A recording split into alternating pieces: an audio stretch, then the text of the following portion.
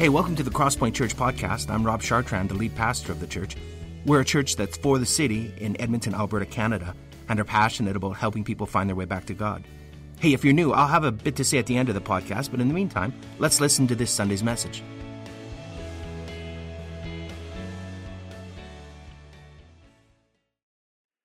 Well, hey, good morning. For those of you who are new here today at Crosspoint, we welcome you. We're so glad you could be with us, and you are so welcome here. My name's Rob.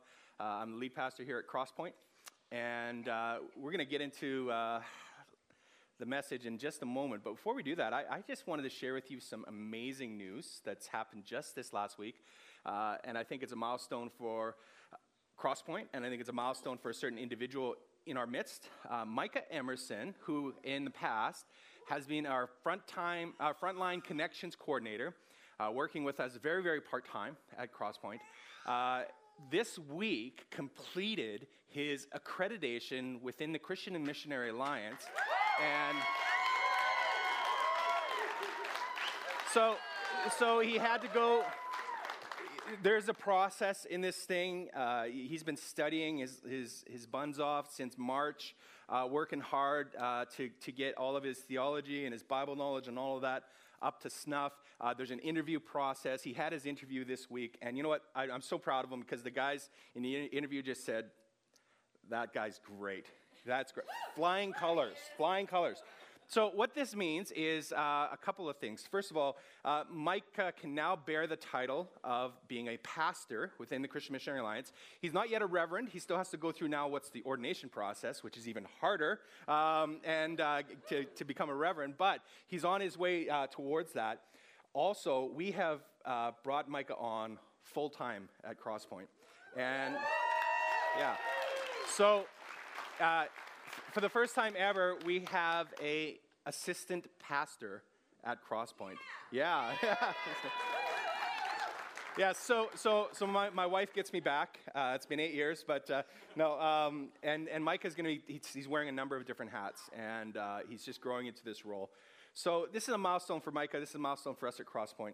And we're just so thankful that we were able to do this as we continue to grow, as we continue to press into this part of the city with the gospel and the good news about Jesus.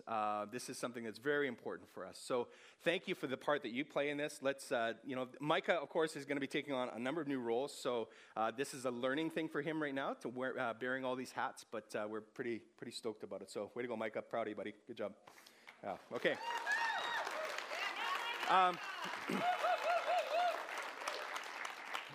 Okay. Well, if you're just joining us, we've been doing a series at Crosspoint called The King's Tale. And The King's Tale is the life story of Jesus that we find in the Gospel of Luke. Now, as you may know, there are a number of different Gospels in the New Testament. There are 4 of them that tell the story of Jesus. Luke is one of them. Luke was the good doctor who gathered all of the evidence, a lot of eyewitness evidence, a lot of different people's accounts, and compiled this life story of Jesus that we know today as the Gospel of Luke. And we've been making our way through the Gospel of Luke.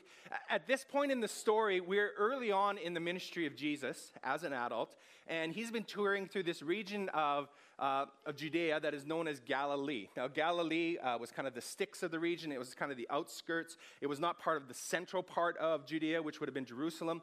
And Jesus has been going throughout Galilee, going from town to town, village to village. He's been performing miracles. He's been teaching people about the kingdom. He's been calling people to become his disciples. And so what we're picking up today is one of those stories that's part of Jesus' early Galilean tours. Now, today, we are going to be talking about storms. Storms. And I'm going to get right into the text. But before I do that, I'm going to invite you to pray with me. And then we're going to jump right in. So if you've got bulletin notes, or if you've got a Bible, or if you've got a digital version of a Bible, you can pull that out. We're going to be looking at Luke chapter 8, starting at verse 22 together. And we're going to follow along through this story as we talk about storms. But let's pray together. So let's talk to the Father. Father, thank you that you're a good dad, and thank you that you are for your children, and you're not against us. And you invite us into this story so that it becomes our story. And so today, we pray that we would just be caught up in what you're doing in our lives, what you are doing in the world today. We ask you by your Holy Spirit to speak to us, to teach us, to bring us into all truth, to nudge us, to rebuke us, to encourage us. And I thank you, God, that your word is alive, it's active. And we pray that that activity would be at work in our hearts. And we pray these things now in Jesus' name. Amen. Amen. Okay, so we're going to pick up the story in Luke chapter 8. And my iPad went to sleep, and my iPad is awake. Okay. And we'll start at verse 22. I'll read. You can follow along. One day, Jesus said to his disciples, "Let's go over to the other side of the lake." So they got into a boat, and they set out. And as they sailed, he fell asleep. And a squall came down on the lake, so that the boat was being swamped, and they were in great danger. So Jesus invites his disciples, hey, let's get in a boat. Let's go over to the other side. What's important at this point to understand is that this was Jesus' idea in the first place, okay? So this is going to come up a little bit later on. Now, the lake that's being talked about here is known as the Sea of Galilee. It was a good-sized body of water. It's about 21 kilometers long. It's about 10 kilometers wide. Put that in perspective, it's about 1/3 the size of the greater Edmonton area. Okay, that's how big it was. Now, there were some points on the Sea of Galilee that you could barely even see across. You might see a little bit of mountains on the other side, but for the most part, it was a vast body of water. It would have taken a few hours to get across if they sailed. The Sea of Galilee was about 200 feet deep. Put that in perspective, a beginner scuba diver is only allowed to go to about 130 feet. So it was a pretty deep body of water, pretty dark at the bottom. Now, the Sea of Galilee was situated next to this big mountain, which was known as Mount Hermon. And sometimes cold air would rush down off of the mountain. It would hit a warm body of air at the foot of the mountain, and then storms, huge storms. Windstorms, huge squall, large waves over 6 feet in height would rock across this sea. And the boat they were in ultimately really wasn't designed for major storms. This would have been a small fishing boat, could hold maybe 12 people. The side of the boat was maybe 3 feet tall at most, okay? When they got across the lake, if the wind came in like that, chances are they wouldn't have been sailing anymore. They would have got out the oars and started to row and hope they make it. And of course, at that height with the boat, the water would have been crashing and smashing over the sides of the boat, full of people beginning to sink. Now, even though some of these disciples were experienced fishermen, they were starting to panic. Because, first of all, they knew the limitations of their watercraft, but what's most important is that they actually had this deep down fear of the churning, bottomless sea. See, in ancient Middle Eastern culture, the raging sea represented more than just a big mass of water. In ancient Middle Eastern culture, the raging sea represented something that was known as chaos. Chaos was darkness and disorder. Chaos was this threatening, unpredictable force. And the bottomless sea was the abode of chaos. It was the place where chaos dwelt. In fact, in the Hebrew Scriptures, you read that God brought order out of chaos.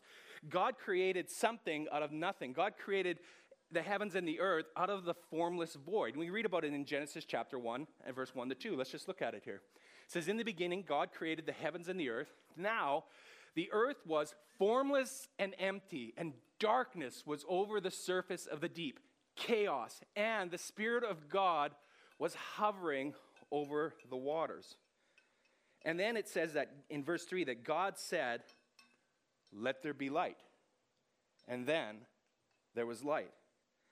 So God, with a word from his mouth, just by speaking a word, the Creator, Elohim, he spoke and he destroyed the forces of chaos. He said, "Let there be light," and there was light. He made something out of nothing.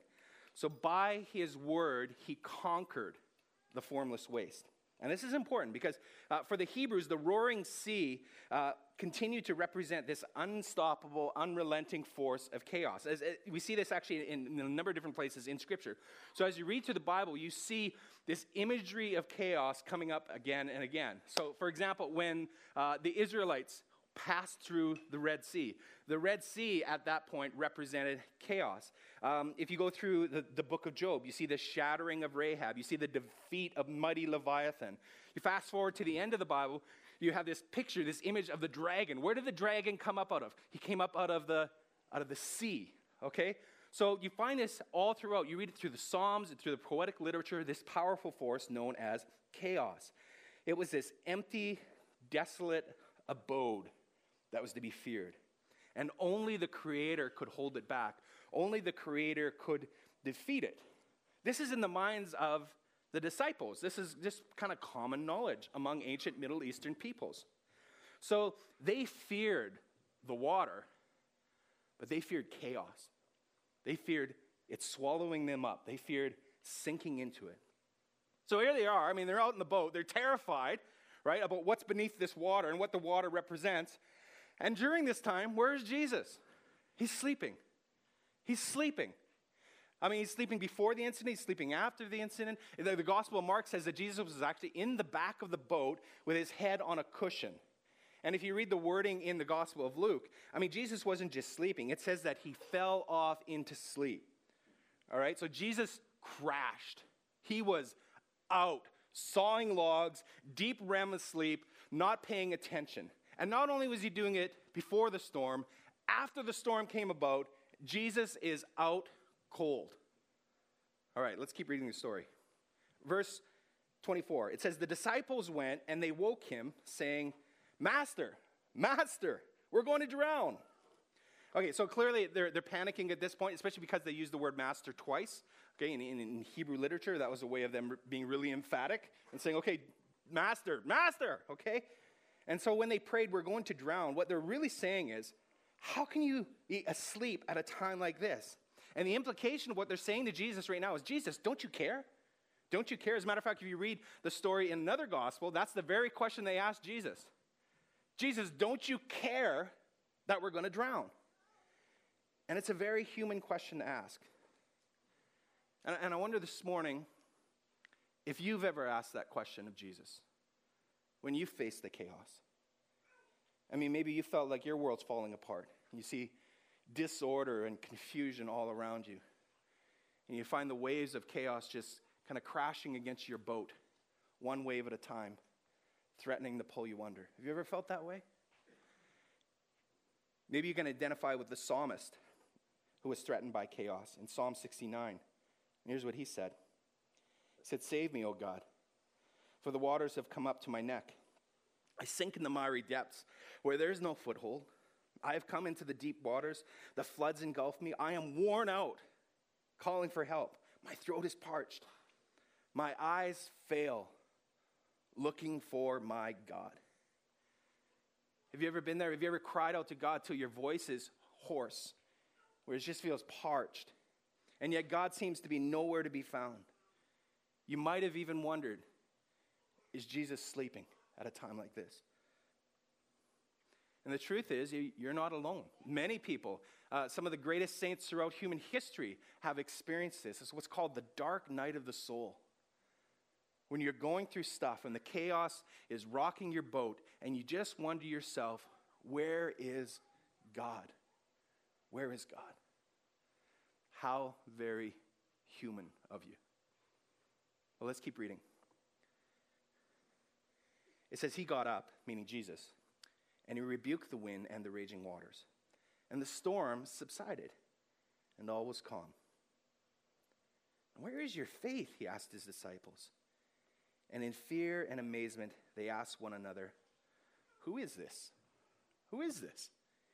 He commands even the winds and the water, and they obey him. All right, so Jesus stepped up, and he stopped the storm. And did you notice in the story what he did? He rebuked the storm. He told the storm to go and take a hike. He essentially stopped the storm with what? With a word from his mouth. And this is exactly why the disciples were afraid. This was a huge deal because remember, who has the power over chaos? Only the Creator God has the power over chaos. It was the Creator God who, with a word from his mouth, said, "Let there be light," and there was light. He defeated chaos. He created something out of nothing, out of the formless void.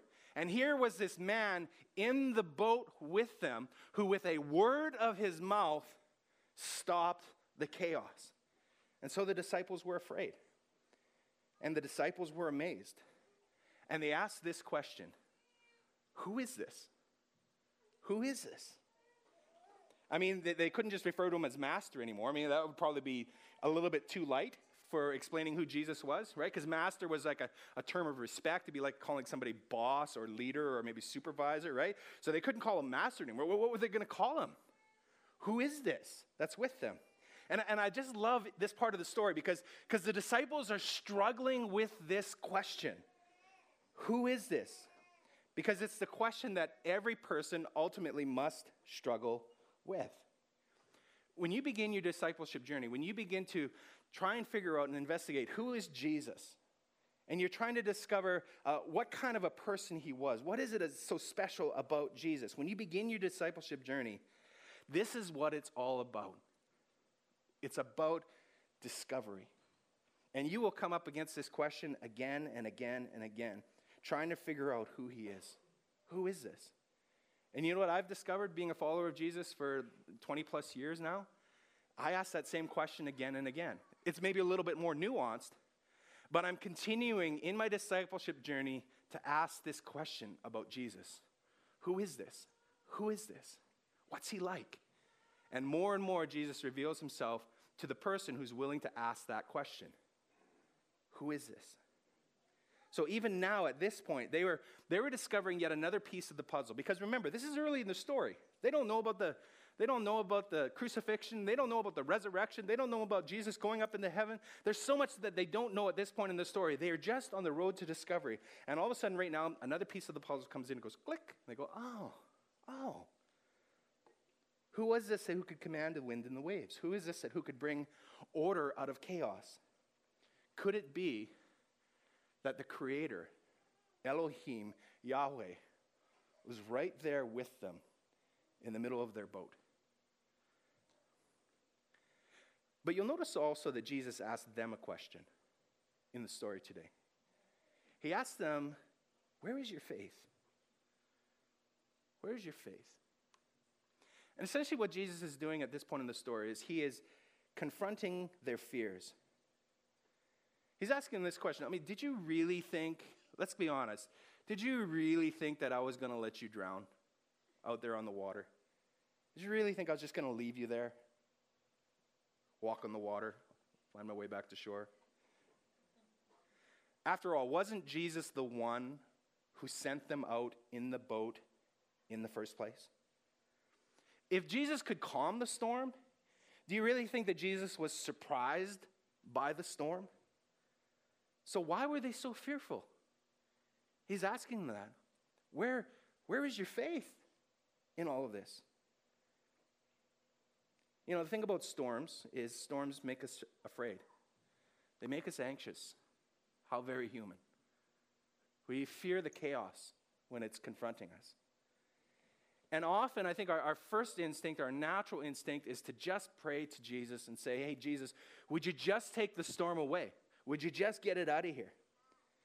And you know what? It's perfectly okay to do that. It's perfectly okay to ask Jesus to remove the storms from our lives. It's great for him to confront the chaos that's around us, to rebuke it and turn it into calm. But here's the thing, friends. Sometimes Jesus doesn't calm the storms. Sometimes Jesus wants us to go through the storm because he's right there with us. It's like the story of Daniel's 3 companions in the book of Daniel. You might be familiar with the story. King Nebuchadnezzar created this giant golden idol, and he wanted all of the people in his nation, all of his subjects, that when he played a certain rock song, right, they had to bow down to this idol. Everybody, didn't matter who you are, everybody in the nation had to bow down to this idol, right? And Daniel's 3 companions, Shadrach, Meshach, and Abednego, right? They said, no way, we're not going to bow down when that music plays. It's not us. We worship Yahweh. We don't worship idols. There's only one God that we will worship. we shall not pass. Okay, that was their story. And so Nebuchadnezzar says, all right, fine. I'm going to throw you into the fiery furnace. But before he did that, I love what their response was to him. Okay, here's what it says. Shadrach, Meshach, and Abednego replied to Nebuchadnezzar, King Nebuchadnezzar, we do not need to defend ourselves before you in this matter. If we are thrown into the blazing furnace, the God we serve is able to deliver us from it, and he will deliver us from your majesty's hand. But even if he does not, we want you to know, your majesty, very polite, that we will not serve your gods or worship the image of gold you have set up. I love that response, right? We think that God's going to rescue us, but even if he does not, we're still not going to compromise and try and save ourselves. We will not bow down to your idols. Even if he does not, we will go through the fire. Even if he does not, we will go through the storms. Sometimes Jesus calms the storm, and sometimes Jesus wants us to go through the storm because he's right there with us. Now, here's the question. Why doesn't Jesus just calm our storms? Do you ever wonder that? Why doesn't God just answer our prayers for help when we send them up to him? And I think it's a question that many of us are going to be confronted with at many times in our lives. And the reason for unanswered prayers, sometimes they're confusing, but at other times, the reasons are very obvious. Let me give you some examples this morning. I mean, sometimes God doesn't answer our prayers because our prayers are just meaningless or inconsequential. Like when I pray daily, that God will allow the Saskatchewan Roughriders to make their way into the Grey Cup, right? Very important. Maybe obvious reasons why they have a better track record than the Edmonton Eskimos. Just saying. Sometimes our prayers are contradictory. Like when I'm sitting in the airport praying that my flight will leave early because, it's inconveniencing me. Meanwhile, there's another guy out on the number 2 trying to get to the airport praying that the plane will leave late. We're bumping into each other. Sometimes our prayers are just selfish, like when I pray that I'll win the lottery. Okay? But most times, God doesn't answer because God sees the big picture when I cannot. See, we only see things from a very limited, finite perspective. But God sees everything with a wide-angle lens from his infinite perspective. And he is infinitely good. He is infinitely wise. And he can see things working out in ways that we cannot. Because of this, his reasons remain a mystery. The Scottish theologian P.T. Forsyth once said this. He says, we shall come one day to a heaven where we shall gratefully know that God's great refusals were sometimes the true answers to our truest prayers. Sometimes God has us wait because he has something better for us. And he might even allow us to struggle in prayer so that he can draw us into deeper relationship with himself. You ever thought about this? What if going through the storm is actually a gift from God? Maybe what you get beyond the chaos isn't as precious as who you become through the chaos. Have you ever thought about that? Many of you might remember the story of the 33 Chilean miners just this last little while. And they were trapped in a mine for 69 days. They were 2,000 feet below the Earth's surface. They had to survive with almost no food, in the dark. They were slowly starving, completely cut off from the people above. So there was no communication. And so there they were, the chaos threatening there in the deep, dark place to swallow their hope. There's a man named Hector Tobar, and he wrote a book about their story. And the book is called In Deep Down Dark. And he tells of how many of the miners, when they looked death in the face, began to just rethink their lives. So at one point, they asked a man among them, whose name was Jose Enriquez, and they said to Jose, okay, you seem to be a religious man, and he was a devout follower of Jesus. They said to him, could you please help us? I wondered if could you pray for everyone among the miners? And so Jose agreed, and he went down to his knees. And when he went down to his knees, some of the other miners went down on their knees as well, and they began to pray. And here's what Jose prayed. He says, Lord, we aren't the best men, but would you please have pity on us? That was his starting point. And you know what's interesting? In that deep, dark place, nobody disagreed with him. They all prayed with him. Yes, we acknowledge we are not the best men. But then he got a little bit more specific after that, which you think would make more people a little bit uncomfortable. So he said, well, Victor Segovia knows that he drinks too much. And Victor Zamora, well, he is too quick to anger. And Pedro Cortez, well, he's very, very sad about the way that he's been a poor father to his young daughter. Again, they're in the darkness. Nobody disagreed with him. There was something about the deep down dark.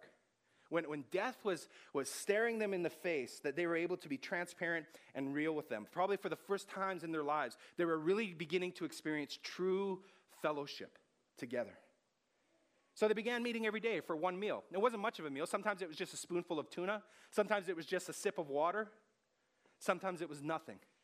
And they would meet together, and Jose or somebody else would just lead them in a small little sermon. And then they'd gather together and they would pray together on their knees. And they would ask God, would you please forgive us for all that we've done? And sometimes they would turn towards each other and they would confess their sins to each other, the things that they've done, and they would ask each other for forgiveness. There was something amazing that was happening there in the deep down dark. And it was a result of not all the good things that were happening in their lives. It was the result of the chaos. It was a result of the suffering. And they suffered together there. And that suffering brought them closer to each other, and that suffering brought them closer to God.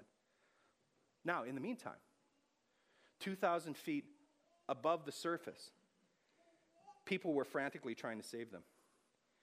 This interesting story says before they began drilling, the man who was in charge of the pipe drill, the drilling crew, he gathered all the other Chilean drillers around him. He says, we need to pray that Jesus would open this hole for us and would keep everyone safe. And so 8 Chilean drill operators joined hands in a circle around this hole and began to pray that they'd make their way through.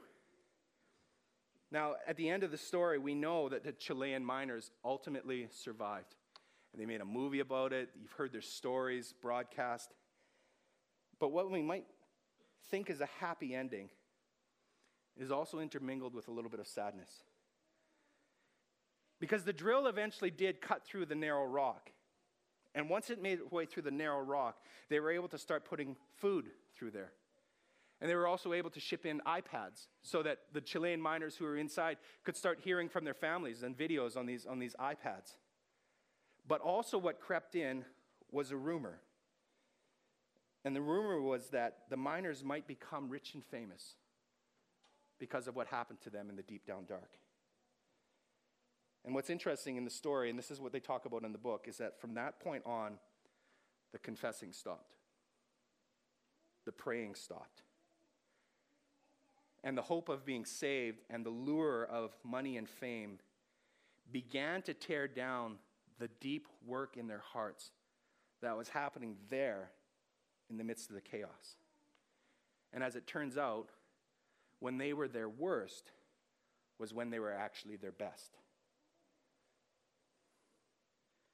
You see, sometimes in our lives, the chaos can actually be a gift. And sometimes Jesus wants us to just trust him in the middle of the chaos. Sometimes Jesus calms the storms, and sometimes Jesus wants us to go through the storm. And it's interesting in the story, Jesus did not abandon his disciples. He sent them out on the lake, and he was with them right there in the boat. And as it turns out, in the story of Shadrach, Meshach, and Abednego, after Nebuchadnezzar had them thrown into the furnace, you remember the story. Nebuchadnezzar looked inside the flames, and what did he see? Let me just read it really quickly. Nebuchadnezzar said this, look, I see 4 men walking around in the fire, unbound and unharmed, and the 4th looks like a son of the gods.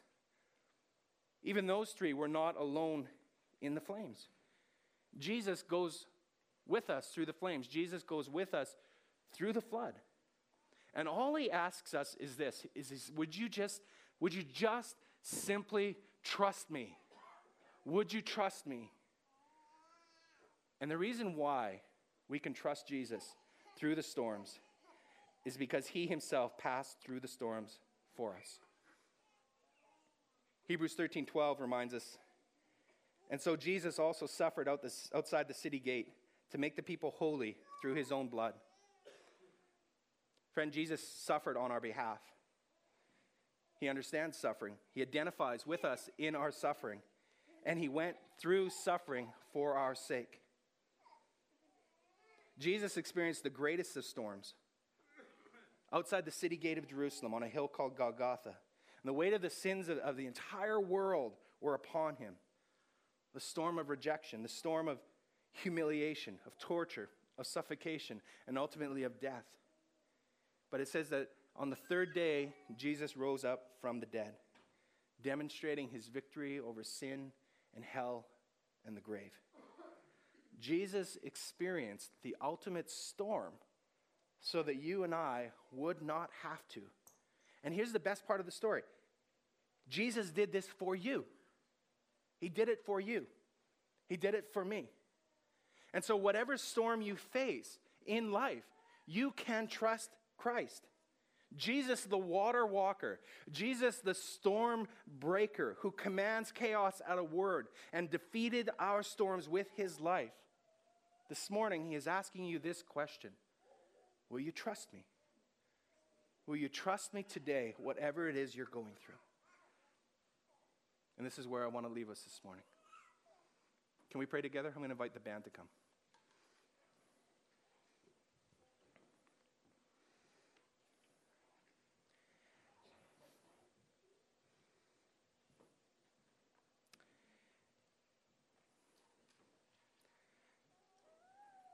So, Lord, we today, we just pause and we pray to you wherever we're at. Whether we're in the storms, Lord, or we're not being threatened by anything at this point. We just want to pause and we want to thank you that you're trustworthy. God, I want to pray for all those today who are experiencing storms, whatever they are. You know them. They know them. God, would they sense that you're with them in the boat and they are not alone. And God, would just faith and trust in this moment just well up in their hearts.